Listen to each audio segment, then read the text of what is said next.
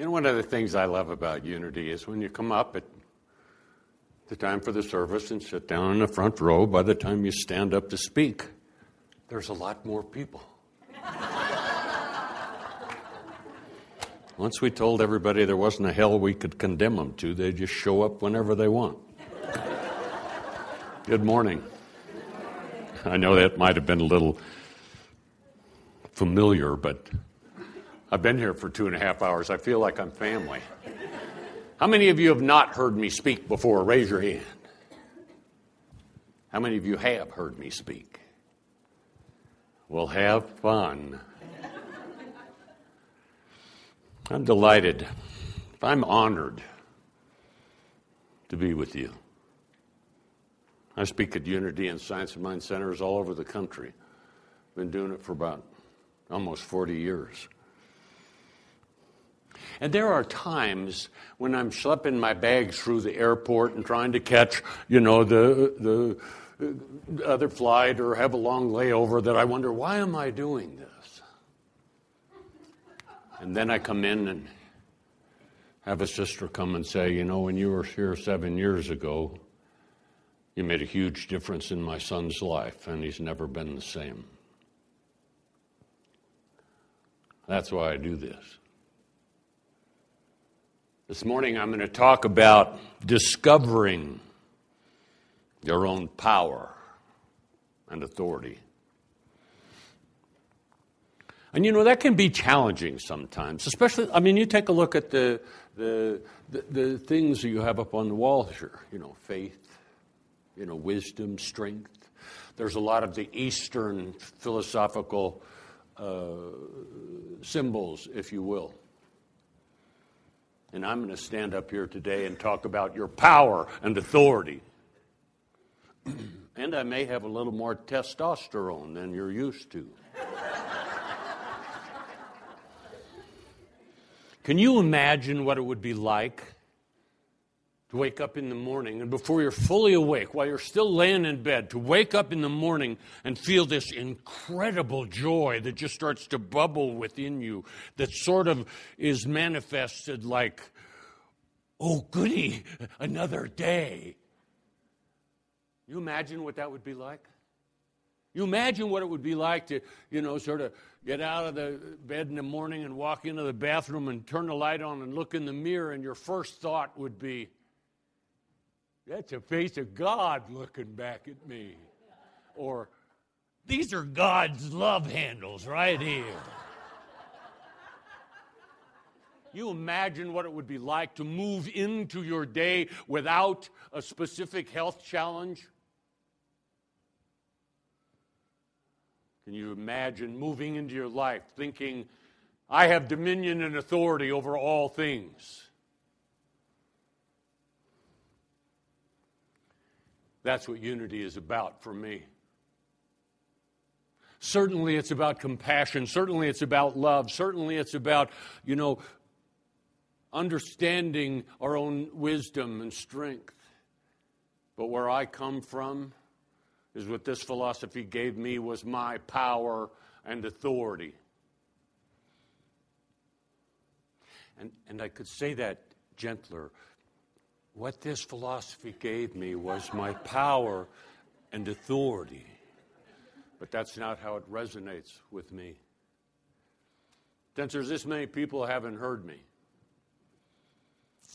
When I was 23, I had a spinal fusion. Hurt my back. A year later, after being in pain for 12 months, I had a spinal fusion. During surgery, the spine got infected with E. coli. E. coli is a bad bug. And this was 50 years ago. And it's the worst bug back then. No antibiotics, or very few. So my orthopedic surgeon said, the only way to get this out is to cut it out, Terry. So over the next year, he did 4 surgeries to cut out the infection, cutting it out of my spine and my tissue. Finally, after the last surgery, he said, look, this is way out of my league. You need more than one. So he transferred me to the University of Washington Medical Center. That's where I lived in Seattle. Went in there, and within a couple days, I became this real celebrity. I had the worst case of osteomyelitis of the spine they'd ever seen. So my doctor became this visiting professor from England. Kind of a standoffish guy. I thought he was kind of arrogant. And again, he said, the only way to get this out of your body is to cut it out. And he said, I don't want to be blindsided when I go in, so I want to do tests. So I said, okay. So they did tests for 2 weeks. Not 24 hours a day, but all day, every day, they did tests for 2 weeks. They poked me in places I didn't even know I had places.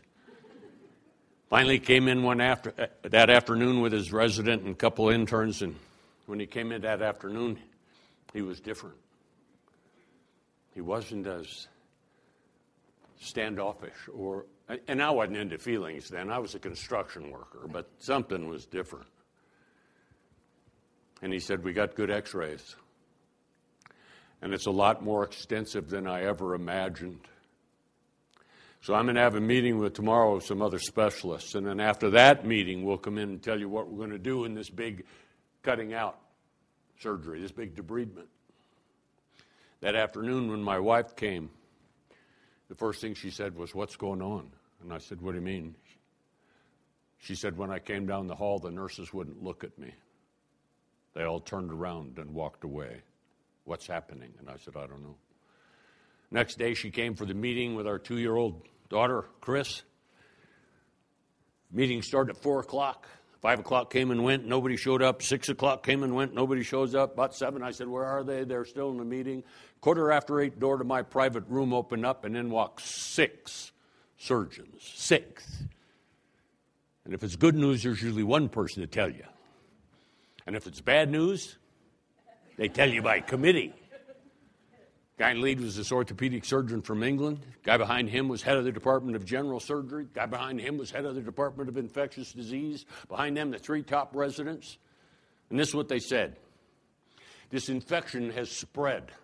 It's no longer just in those 2 vertebrae where you had the fusion. It's up and down your spine. It's followed both your sciatic nerves into your thighs. It's throughout your pelvic area. It's throughout your abdomen. And we're pretty sure the E. coli is eating holes in your colon. So the germs are communicating back and forth. And this infection has now become life-threatening.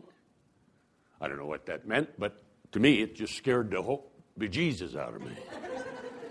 And he said, so tomorrow we're going to do the most extensive debridement we've ever attempted.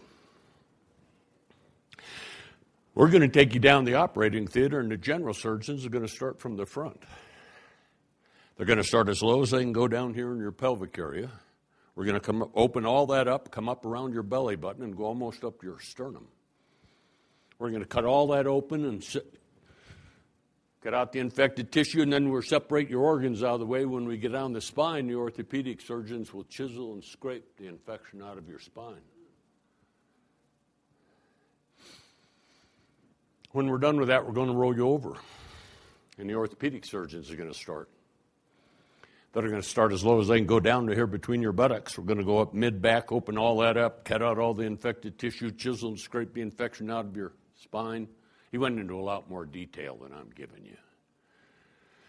When we're done with that, 2 teams of surgeons are going to start at your belt line, open up both your buttocks and follow your sciatic nerves into your thighs. And when we're done with that, we're going to tip you up on the end and come in from the bottom. That one got my attention.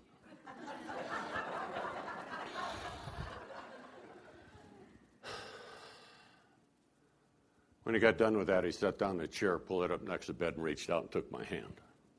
And that's when I knew I was in trouble, because this guy was not a touchy-feely doctor. And he said, son, I know how radical this must seem, but we have to stop this now. When we're done with the surgery and the drains and the antibiotics that we do have, we're pretty sure we can stop it from spreading anymore. The bad news is that we can guarantee you are going to lose the use of your left leg through nerve damage. And then he just looked at me. And I just looked at him. And he just looked at me. And I just looked at him. And finally I figured it must be my turn to say something. And I heard come out of my own mouth, that's okay. That's okay. If we've got to do this, let's just get it over with. But even as I heard those words come out of my mouth, I thought, what has happened to me? What has happened that in just 1 year I would so willingly give up the use of my left leg? But I no sooner said that than he reached up with his other hand, clamped mine between his, and he said, son, we have to do this. The bad news is if it's as extensive as we think it is, there's a good chance you're going to lose some of the mobility of your right leg. You're probably going to lose the control of your bowels and your bladder, and there's a very good chance you're going to end up sexually impotent. That was just before my 24th birthday.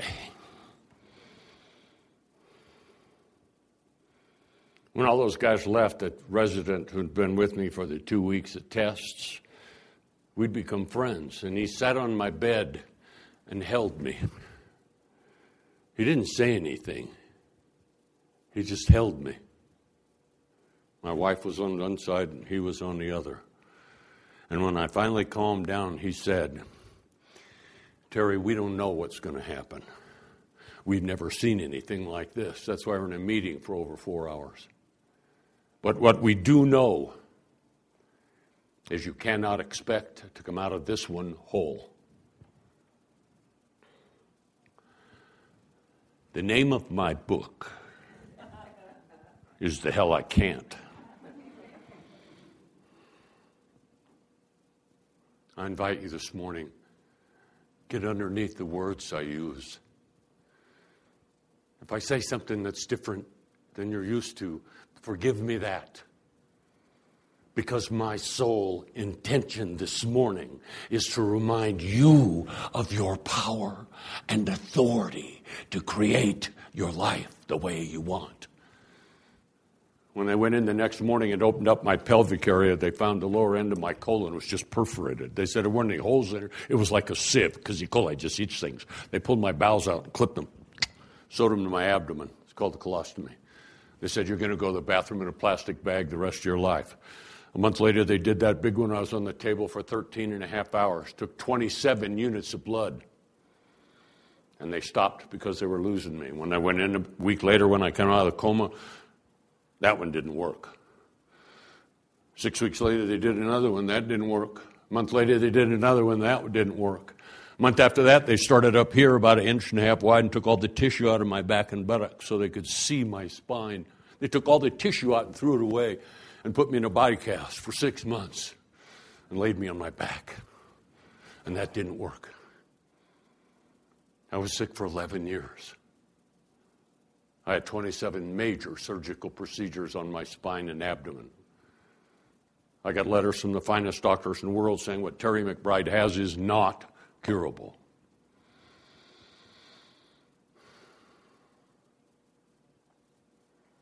I turned 70 in November. I don't have a bad back.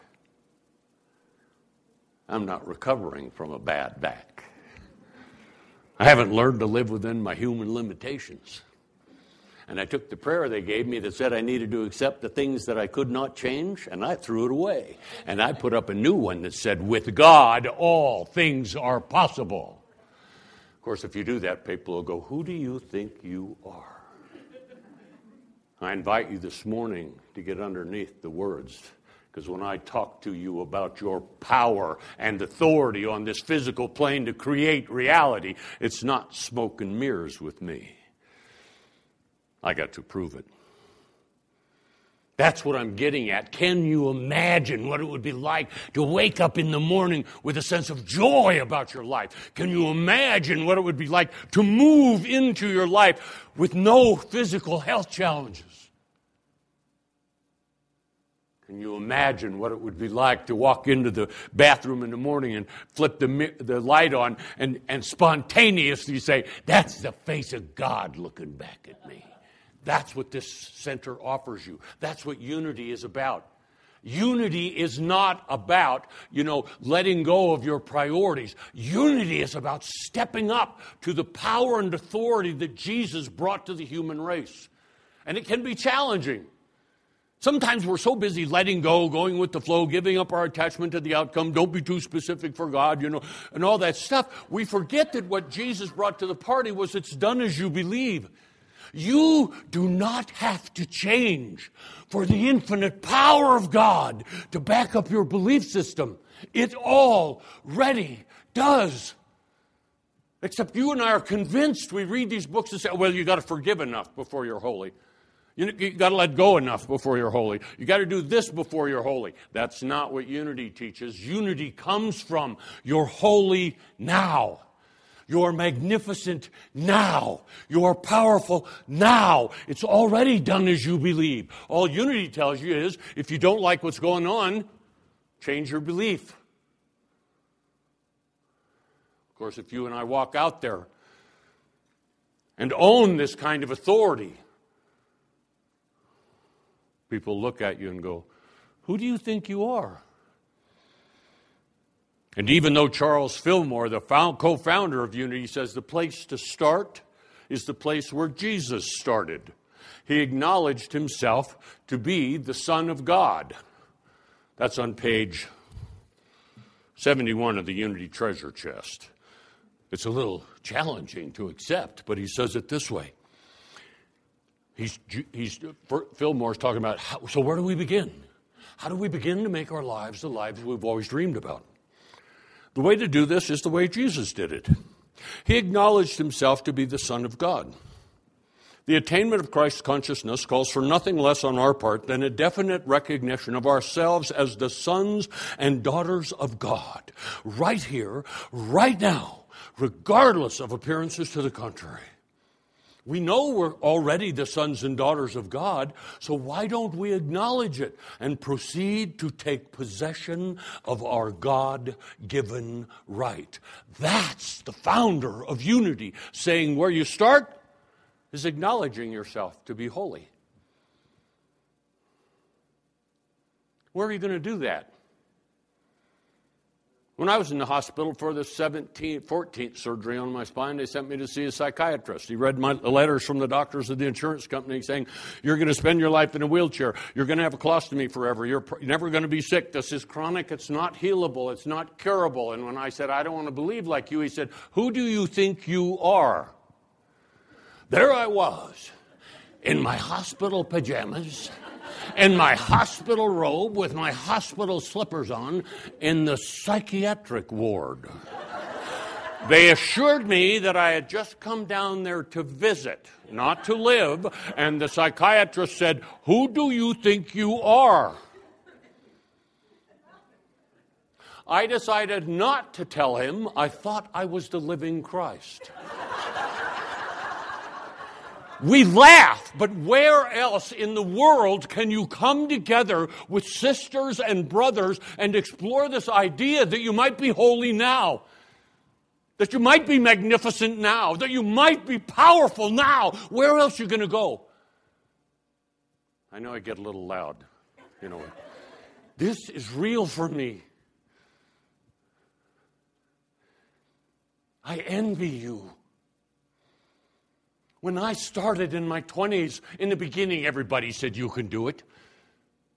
You don't have to be unity to know that all things are possible if you believe they are, that one person with God's majority. It's in all the traditions. Most people don't believe it, but it's in all the traditions. In the beginning, everybody said, don't fall into this category. You know, stay focused, be positive. But after 10, 12, 14, 16, 18 surgeries, they all changed their mind. Oh, perhaps there's a lesson in here you're supposed to learn. Maybe God has a bigger plan for you than you just getting well. It was all right to be well in the beginning, but when you try and fail, and try and fail, and try and fail, and try and fail, and try and fail, when the failures add up to some magical number, I guarantee you somebody in this room will encourage you to give up your dream. Don't you believe it?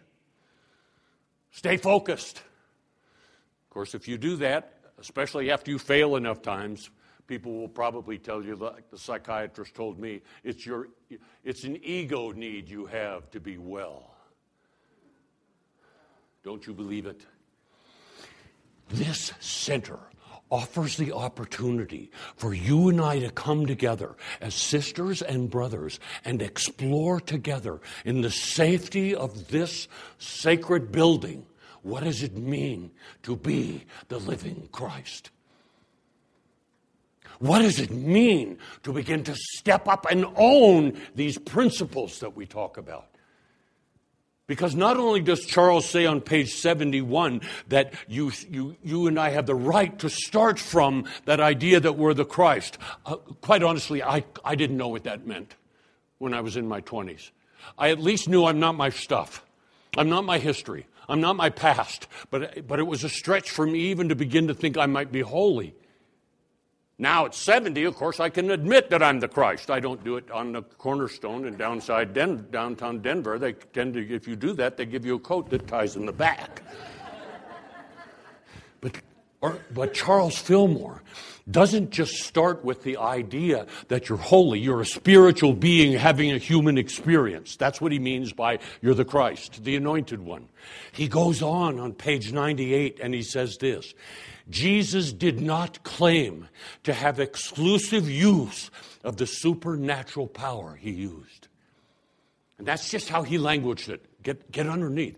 Jesus did not claim to have exclusive use of this infinite power that he used. He knew that others could do what he did if they would only try. And he encouraged his followers to use the power of faith, to use the power of thought. For it was our brother who said, the works that I do shall ye do also, and even greater works than these shall ye do. That is what unity offers you.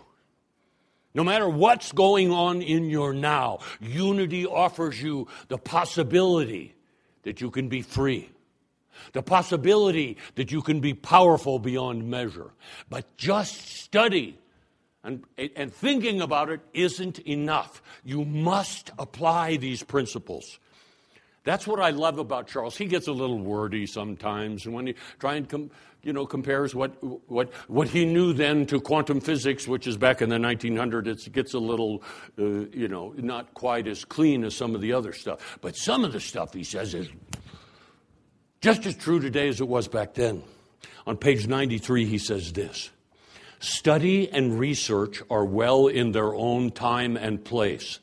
But no amount of study and no amount of research will get you out of a concrete difficulty. Nothing but practical work in your own consciousness will do that. What this center offers you is a place where you can study different disciplines and learn how does it work for you. How does affirmative prayer work for you? How would you language it? How would affirmative prayer work for you? How would you language it? Because this study is an inside-out experience. And it can be challenging because you and I are taught to look outside of ourselves. The latest book. Oh, here we found the secret. Oh, we found an ancient truth. Oh, we found this. Oh, here's the answer. The 7 this, the 8 this, the 4 this, the 16 this. And pretty quick, we got our palms up. We got our feet flat on the floor. The energy comes flowing up through we're breathing in through our nose, out through our mouth. We're raising our kundalini energy. And we're so busy doing all that stuff, you forget that you're the one with the power. You're the one with authority. It's already done as you believe. And what unity offers you is to begin to take these principles and to begin to go inside and listen to the wisdom that you have within, like that marvelous song, to listen to the voice that can only be heard with the heart. What this center offers you is your opportunity to discover your relationship with God and your relationship with self. And the way you do that, according to Charles and Myrtle Fillmore, is you make your dreams come true. This is not about giving up your attachments to the outcome. This is about making your attachments come true. This is not about going with the flow, unless the flow is going where you want it to go. This is about changing the course of the river. This is about standing boldly in the face of insurmountable obstacles and claiming your divine authority and your divine right. You are holy now. And any idea other than that is a lie, claiming to be the truth.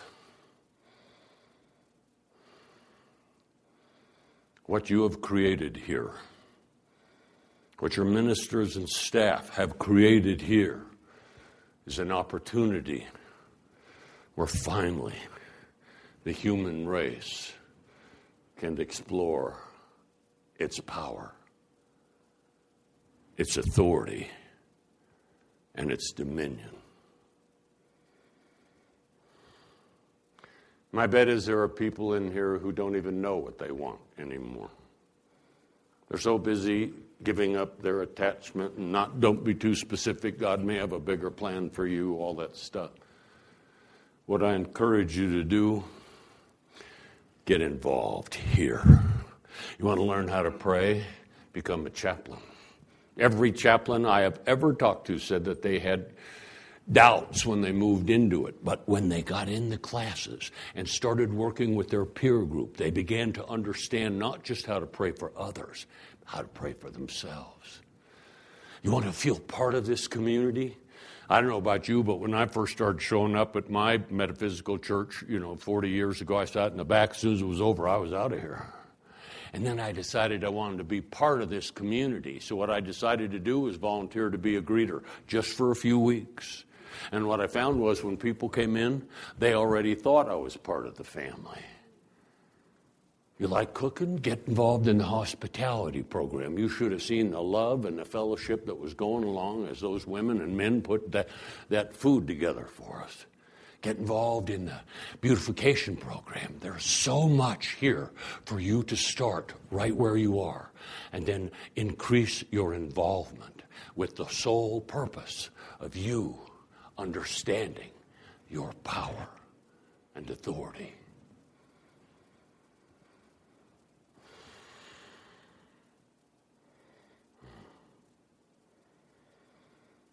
It's an honor for me to stand in your presence.